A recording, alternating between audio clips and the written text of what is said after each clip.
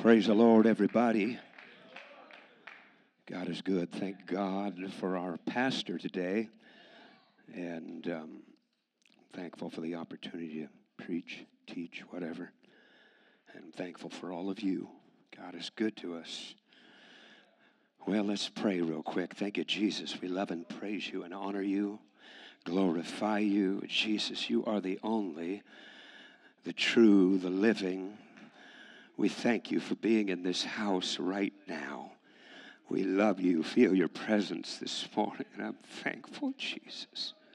Praise your great name. Praise your great name.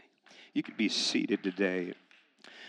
Luke 10 and verse 10 says, But into whatsoever city ye enter, and they receive you not, go your ways out of the city of the same, and say, Verse 11, even the very dust of your city, which cleaveth on us, we do wipe off against you. Notwithstanding, be sure of this, the kingdom of God is come nigh unto you. This word here, or words here, wipe off in the Greek lexicon.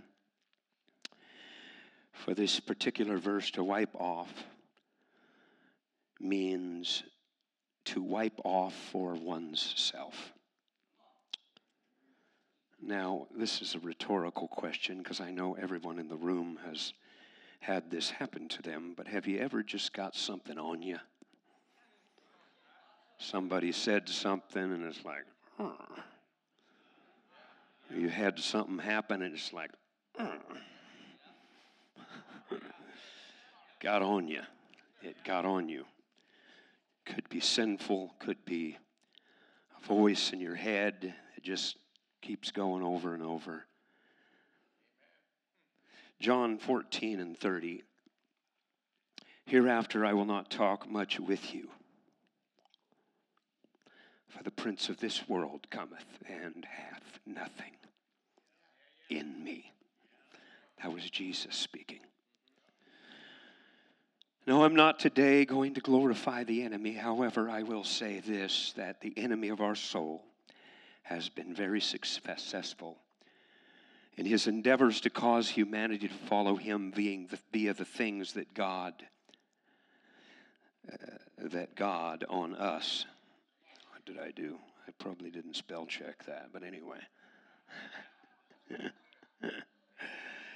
Anyway, he's been very successful of having things get into us. Stuff we stew on, stuff we are troubled about, voices in our head, and very successful. The reason is that as the moth goes towards the flame, towards the light, to its own death, so human beings, they're drawn to what is not God, to our own destruction. Hell just simply has to tempt our flesh, and humanity does the rest. The kingdom is empowered by human flesh and the fleshly mind. And we as the church of the living God must not allow the enemy access to our life. In our life, we must not be all about the flesh. We must not allow his thoughts to reign in our minds.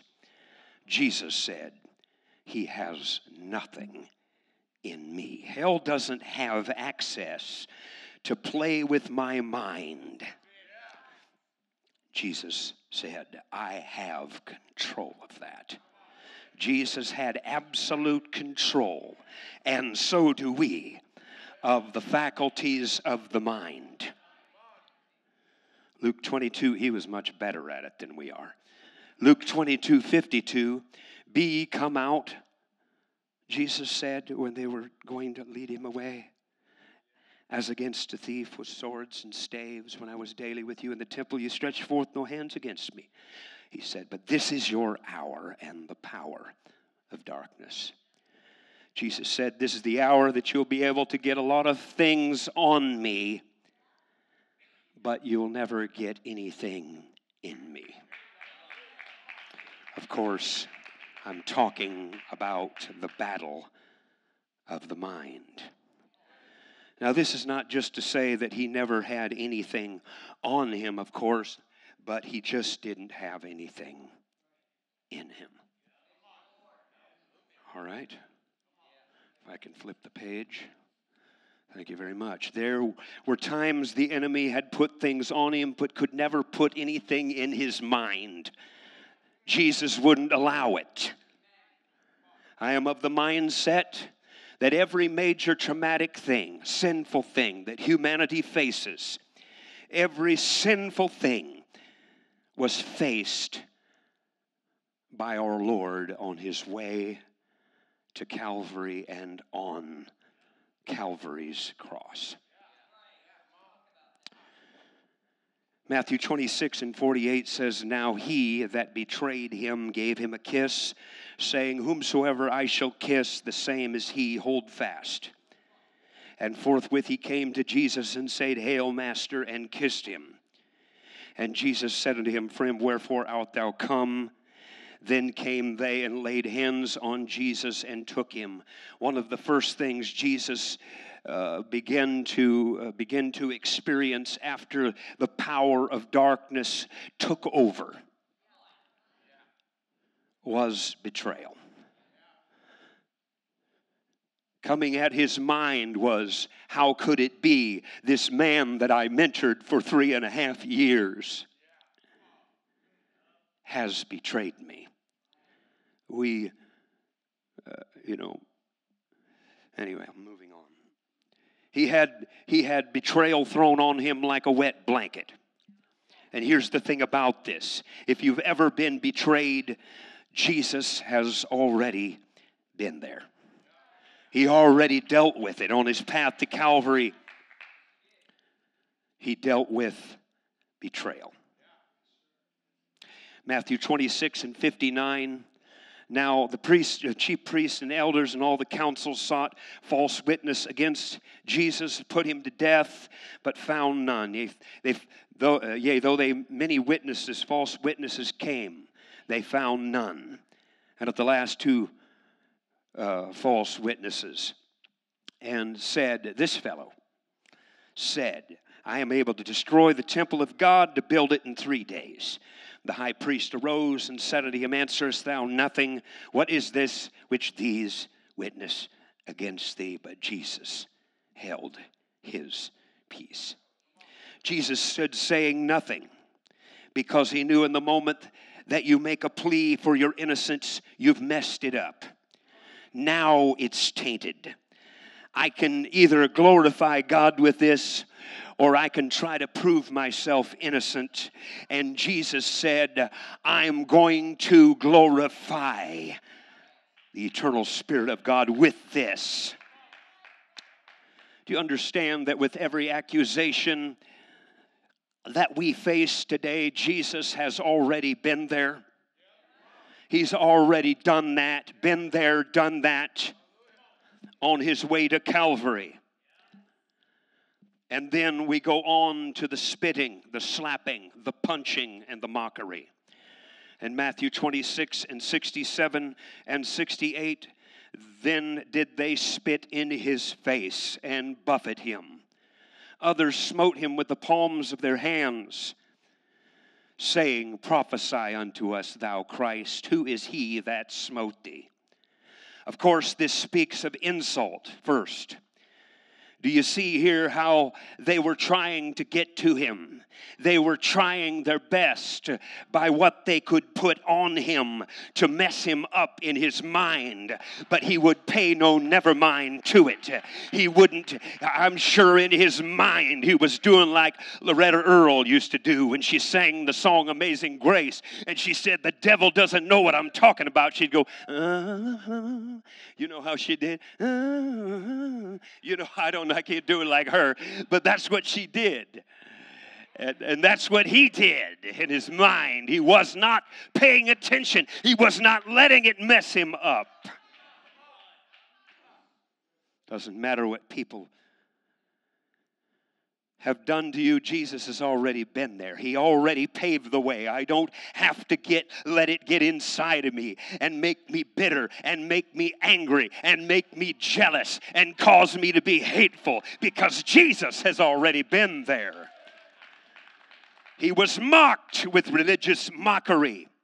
And I want to see the whole world saved. And I believe there will be many that have just a touch of God but don't know the fullness of truth that will come in. But in this particular case, they were against him. It was those people that crucified him.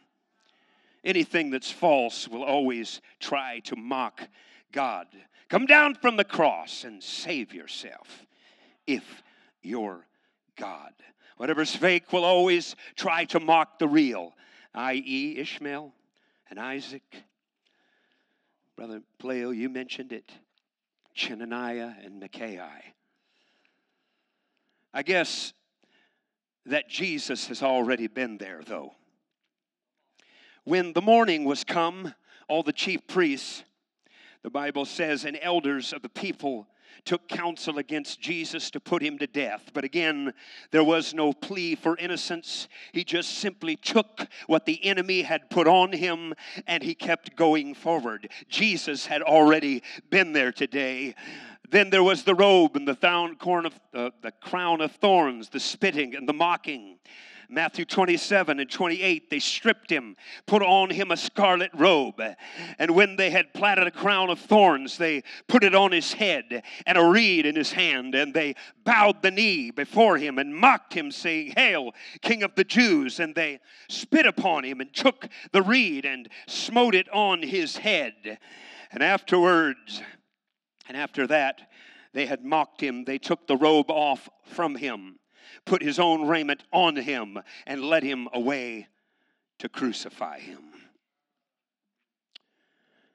Verse 28 says they put a robe on him, not like unto the robe that they would put on the palace boys, whom royalty used for perverse purposes. Did I tell you today that everything we face, Jesus already faced on his way to Calvary? Do you understand what I'm talking about today? I'm telling you today, if you've ever had hell hit your mind with the most ridiculous thoughts, Jesus has already been there. Don't worry. Don't just hide out and think you're the only one, because Jesus went there and we can fellowship in that with him. We can know that I can get through this. I don't have to be tormented in my mind, because Jesus didn't allow his mind to be tormented. He just went on to Calvary to accomplish his purpose. Put a crown of thorns on his head to try to penetrate his mind, and then over and over would hit that crown. It's like the piercing thoughts that sometimes hell is allowed to ring over and over in our mind that just seems like there is no end to. But Jesus has already been there. They mocked him as posing as a king by dressing him as a king and bowing the knee and saying, Hail, King of the Jews. This was an attempt once again by hell to cause him to believe that, to not believe who he was and what his purpose was. I'm telling you, hell wants us to forget who we are. He wants us to forget our purpose. He wants to constantly tell us that we are nothing and we have no future.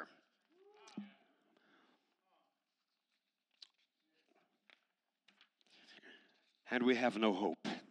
But I'm telling you today that Jesus has already been there for us.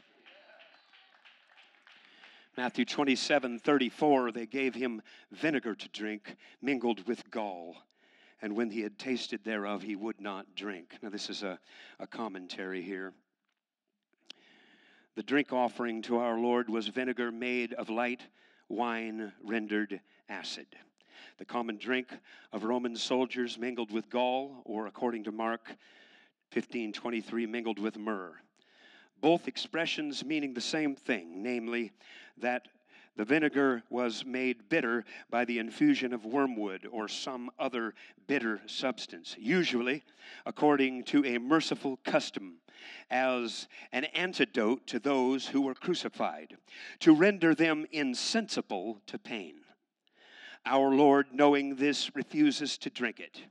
He would take nothing to cloud his faculties or blunt the pain of dying. He chooses to suffer every element of woe in the bitter cup of agony.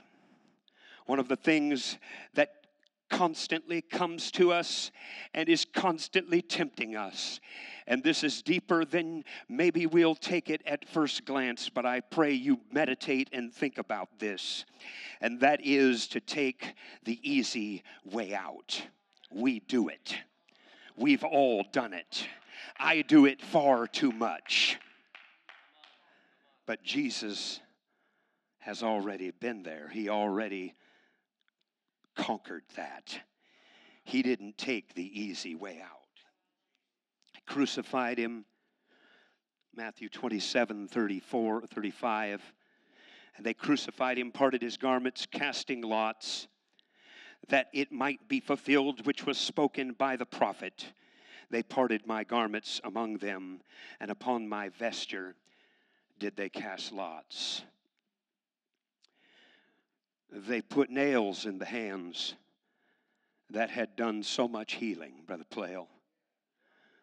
One particular story I think of is when he touched the casket of the young man for whose mother he was having compassion on. As they walked out of the city, obviously her only son. And he touches the casket with that beautiful hand. And they took those hands that brought such joy and comfort to that woman and nailed it to a cross. The hands that done many, many miracles. The feet that had walked hundreds and thousands of miles to reach every soul that he could. Back in the day when Cottonwood Creek Center was still around, probably many people don't even know what that is. But in Wasilla, where Target is now, used to be a mall. My grandmother got a plaque one year for having mall walked 5,000 miles. But Jesus went further than that, Brother Carlos. He went much further than that.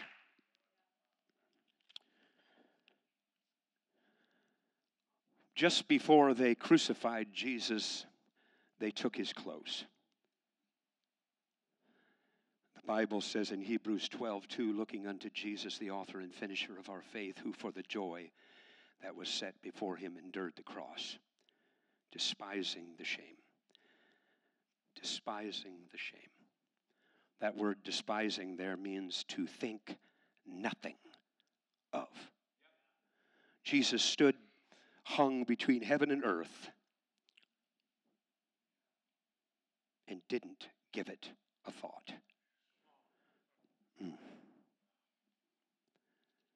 Oh, oh God.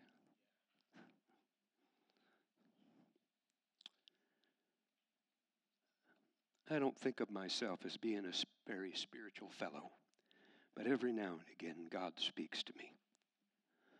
And as I was originally preparing this thought, I asked the Lord a question.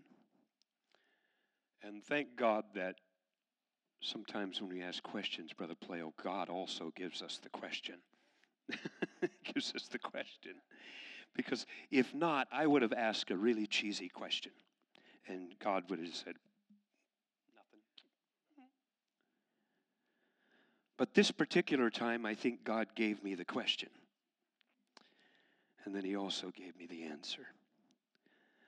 And I asked the Lord, what was the hardest part of Calvary? And immediately, I had an impression in my mind of a word, and that word was focus. I don't know if you've ever had 10,000 demons screaming in your ear simultaneously. People haranguing you, being in absolute pain. He was suffering in every single way possible to suffer.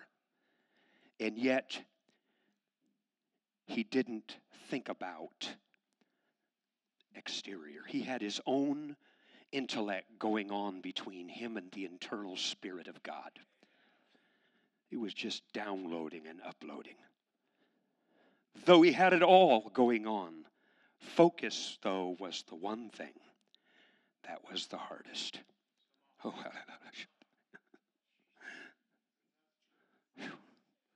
it's mind-blowing to me that all that could be going on, and he would not lose his focus. He wouldn't let it get into him. He wouldn't let it get at him, Brother Flail. Jesus. Jesus. Hardest part of Calvary was staying focused. I feel like today that the Lord extended that thought to me when he said, I felt like he said that in this hour, with all of the hell that's going on, with all of the distraction that's going on, that God is going to give an extra special touch of focus to those who will really try to focus. Hallelujah. I believe it. God is good today. I'm so thankful for Calvary, aren't you?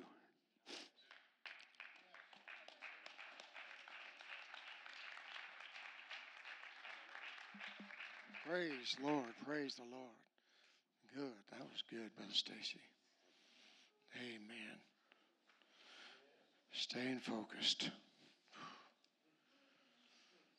Philippians 2:5, he says, let this mind be in you, which was also in Christ Jesus.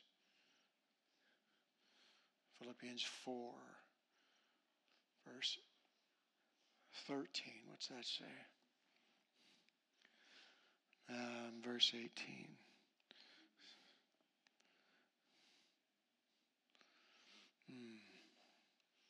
I did 2 and 5. Thank you. Talks about all of this. He said, think on these things. Staying focused. It takes work. 4:8. Thank you, sis. It takes focus. Man. But it can be done if you want to. If I want to, it can be done. Not always going to be easy. Sometimes it's easy, though. The Lord just kind of gives you those times. You look at it and you go, wow, thank you, Lord. Things are going good. And then take a deep breath, because tomorrow morning might not be as good. Doesn't mean God hasn't changed. He hasn't changed. It's just that there's this constant onslaught, this battle, the enemy trying to influence his people. The people of God, not his people, the people of God. Anybody feel like they need more focus? I do, Brother Stacey. That's good. Praise God. Stand this morning if you would, please.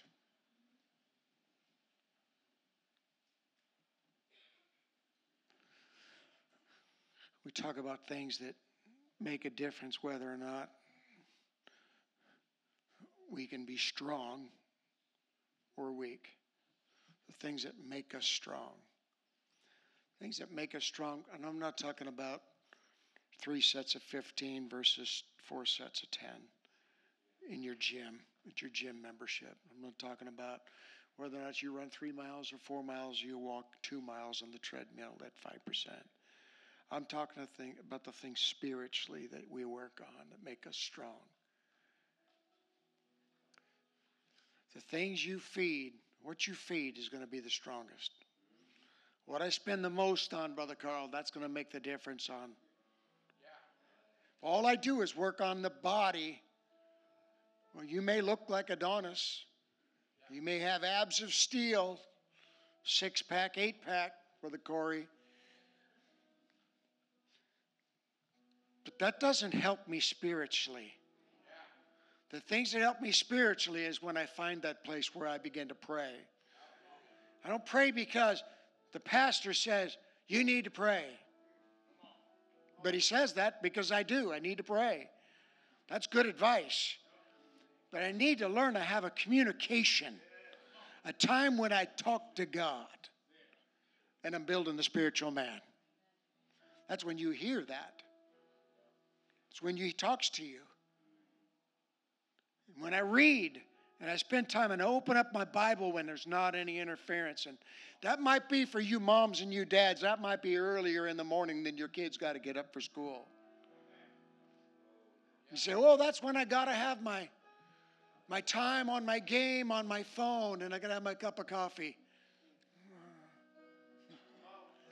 Might be late at night when the kids have all gone to bed and now it's quiet in the house. But you've got that personal time where you begin to spend time in your Bible and you're reading what thus saith the Lord. That's feeding the spiritual man.